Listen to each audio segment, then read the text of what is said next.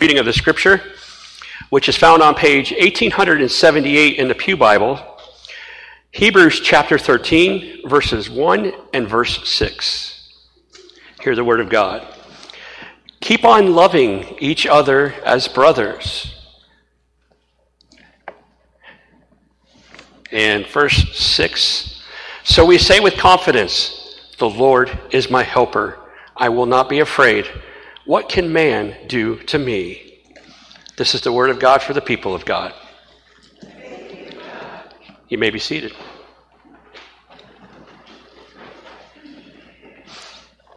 Has anybody ever heard the term hodgepodge before? You know what that means?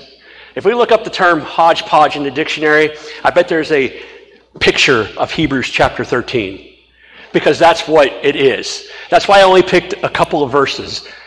First, just to remind us to love one another. But then that verse 6.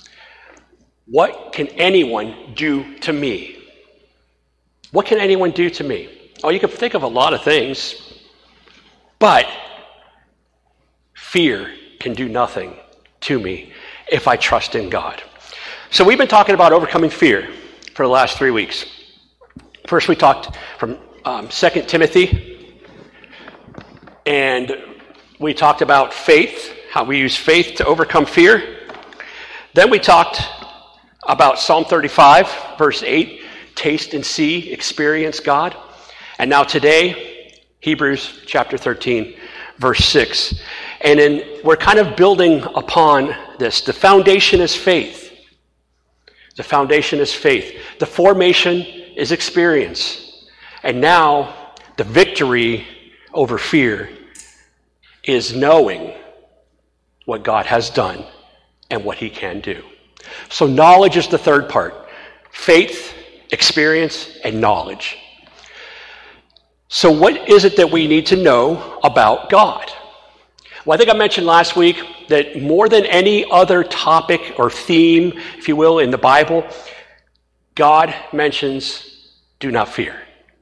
He mentions that more than anything else. Do not fear. He tells many people, do not fear. And if I say to you, in the midst of a terrible, terrifying situation, do not fear, what are you going to do? Probably going to fear. Why, though? Why? I believe that in part, it's a part of all three of those things that we talked about, faith, experience, but really, more importantly, is knowing. When we know what God has done, we know what he will do, fear just kind of melts away. Now, faith, it pushes our fear out. Experience, that tells us that God is true to his word. But knowing what he's done and what he will do and what he's doing right now can make a world of difference for us. So a lot of us are reading the one-year plan of the Bible right now. And this past week, I think it might have just been in the last day or two, we read about Abraham, who God said to him, you're going to have a son. And his wife Sarah laughed. She laughed at it. They were too old. They can't have a son. But God promised Abraham would have a son. And not through Hagar. Promised that Abraham and Sarah together would have a son. And it happened. It happened. And then God says to Abraham one day, he just calls out his name, Abraham. And Abraham says, here am I. He says, take your son, your only son, the son you love, and take him up to a mountain that I will show you, and there I want you to sacrifice him. Now, if God told you to take your child and sacrifice your child, what would you do? Would you do it? Would you fear? Or would you say, was that really God? How many times have we said that? Was that really you, God? Well, Abraham knew that it was God. And Abraham in that moment could have feared. Wait, what are you talking about? But what did Abraham do? He fell back on the knowledge. I will give you a son. I will make you the father of many nations. And not just through Ishmael. Ishmael's going to have a lot of descendants too because he's your descendant. But I am giving you this entire land and a bunch of people through Isaac. That was a promise to Abraham. And then God's saying, go sacrifice him. So Abraham said, 1 and 1 does not equal 3, so something doesn't add up here. Okay? So he says, okay, God promised me. I have no idea how he's going to do it, but I'm going to go ahead and go through with this. So this is an interesting thing. It's what I call a parallel in the Bible, but it also has other names. But anyway, if you read carefully, it just kind of breezes by you, but it says Abraham took the wood and put it on Isaac. He made Isaac carry the wood that was going to be used for his own sacrifice. Ever heard of that before? Jesus carried his own cross that was going to be used for his sacrifice. So those little things are in the Bible all over the place. But anyway, so they go up to the mountain, Mount Moriah, and Abraham is actually about to take a knife and kill his son. And the Lord speaks, the angel of the Lord, Jesus, speaks to him from heaven and says, don't do it. Now I know that you do trust me. Well, yes, you promised me a child, and now you're telling me to kill this child, and you promised that he would be the father of many nations, and now you want me to kill him. So you got something in mind. You're going to resurrect him? Where have we heard that one before? Well, anyway, Abraham used the knowledge that he had of what God had promised. When we use the knowledge of what God has promised us, we can overcome fear. So what has God promised us? He has promised us life will continue every day. Last night, it got dark. And about, 6, 7 a.m. this morning, the sun came up again. That's amazing, isn't it? Oh, that happens every day, Phil. Yes, that's what I'm saying. It's amazing. Every day continues. Every day in creation, we see God's handiwork. Now we know that the earth is rotating and so on, but it is the illusion of the sun going down in the west and coming up in the east. And that tells us every day that God has created both the sun and the moon and the stars and everything that we see. His promise of creation we see every day. He has also made promises in Isaiah 40, chapter 40, verse 8. The grass withers, the flower fades, but the word of God lasts forever. Now, does that mean the Bible lasts forever? Yes. But does that also mean Jesus lasts forever? Yes, because we know that Jesus is the Word who became flesh. So, another promise. His kingdom lasts forever. There's nothing that can come against you. So we got that promise. There's another promise that we have, in that he knows the plans for us. Jeremiah 29:11. Yes, it was spoken to Jeremiah when they were going into Babylon. Yes, the Jewish people will tell us it's only for them. You silly Christians, this was for us. The entire Bible is for us. So when God said, I know the plans I have for you, he was also speaking to us.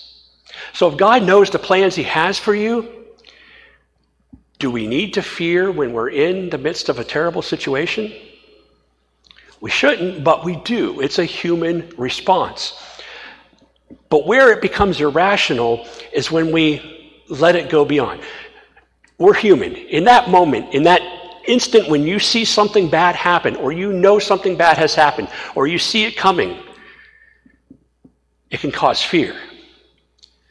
But when you put your trust in God, that's when the fear is no longer irrational.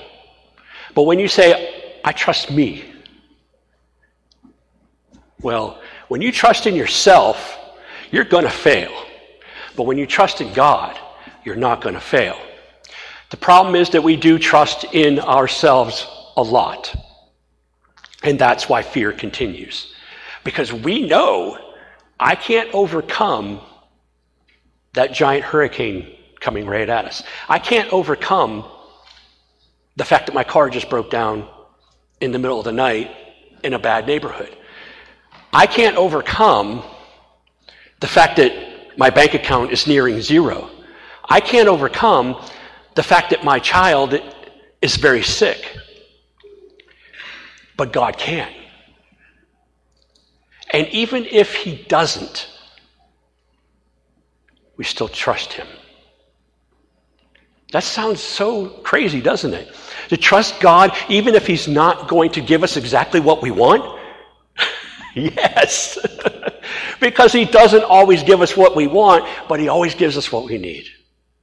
Always. I oftentimes will look out if I see a deer wandering in my neighborhood. First thing I think is, don't you dare eat my plants. I tried to plant zucchini, the other end of the alphabet. I tried to plant zucchini, and Tanya and I went to the beach. They were growing great. We come back, and there's just stubs. I'm like, you got to be kidding me. But anyway, sometimes when you look at the birds, or you look at the deer, or you look at other animals in the wild, they don't go to work every day. They don't make money. They don't make decisions for other people. They sometimes don't even sleep in the same place night after night. But they live. God takes care of them. You know the song, His Eye is on the Sparrow? He knows every single bird that has ever lived. Every elephant, every snake, every rhinoceros, every tiger, lion, bear, you name it, he knows them all. And he takes care of them. Why do you think he's not going to take care of us? We're greater than they are in his mind. He created us greater than the animals. He's, of course, going to take care of us. But in that situation, we turn inward and we say, how am I going to get out of this? If we were turned to God and say, how are we going to get out of this? Because that's what God wants to hear. Not how are you going to get me out of this, God? How are we going to get out of this? He wants to work with you. He loves you enough that he wants to work with you to bring you out of these situations. Now, sometimes it may not be exactly what you want. It may end up pretty badly. But if you can still trust God in that, I guarantee you, your life is going to be greater. What do you mean? My bank account's now below zero. My car's broke down, and there's a hurricane coming. And you're saying everything's okay because that's what God wanted? Yeah, if you trust God, I promise you your life is going to be greater than if you try to figure out all three of those things by yourself. I can't tell you how God's going to do it, but he will. If you have that knowledge, if you have that belief, and if you've experienced God in the past, then grow from that situation. Grow further. Go further and grow further with God, because he does want you to overcome fear. He wouldn't say fear not if he wasn't going to bring you out of it. Joshua chapter 8, verse 1. Guess what God says? Fear not, Joshua, for I have given them into your hand. He's about to go up against this huge army. There's no way Israel's going to win this in practical terms, but God says, fear not. And you might say, oh, Phil, come on, that was like thousands of years ago. How does that apply to today? Okay. Do you know that in 2005, when Hurricane Katrina hit, it was devastating, but it slowed down just before it hit. It was downgraded just before it hit. It still caused a lot of devastation, but it would have literally destroyed the state of Louisiana had God not swelled it down a little bit. Okay, we can argue, well, why did God let that destruction happen? I'm not getting into that because that turns political a lot of times. But God slowed it down. I am telling you that when you trust God, It means you have to stop trusting in yourself and stop looking inward to see what you can do. You give it to God. He will prove himself to you. But you have got to let go. You've got to let go. A couple weeks ago when we started this series, I talked about the man who was hanging by a branch, and he says, is there anybody up there? And God says, let go. And he says, is there anybody else up there? Let go. Now, I know it's easier said than done, because there's also the times where you don't want to put God to the test. And I know we all say, was that really you, God? But when you continually ask him to prove himself, he will. Gideon, in the book of Judges, went to God several times and said, okay, God, you're giving me 300 men. You want me to attack? Can you just do this for me so that I know? He wasn't putting God to the test. He was experiencing God. God, all three of those times, or four, whatever it was, went through with what Gideon asked and gave it to him so that he would know that God was leading him. It is okay to ask God for clarification. Can you tell me this? But don't do it so much that you're starting to look inside and you're starting to let doubt come in, because then doubt will win. Faith gets pushed out, fear conquers.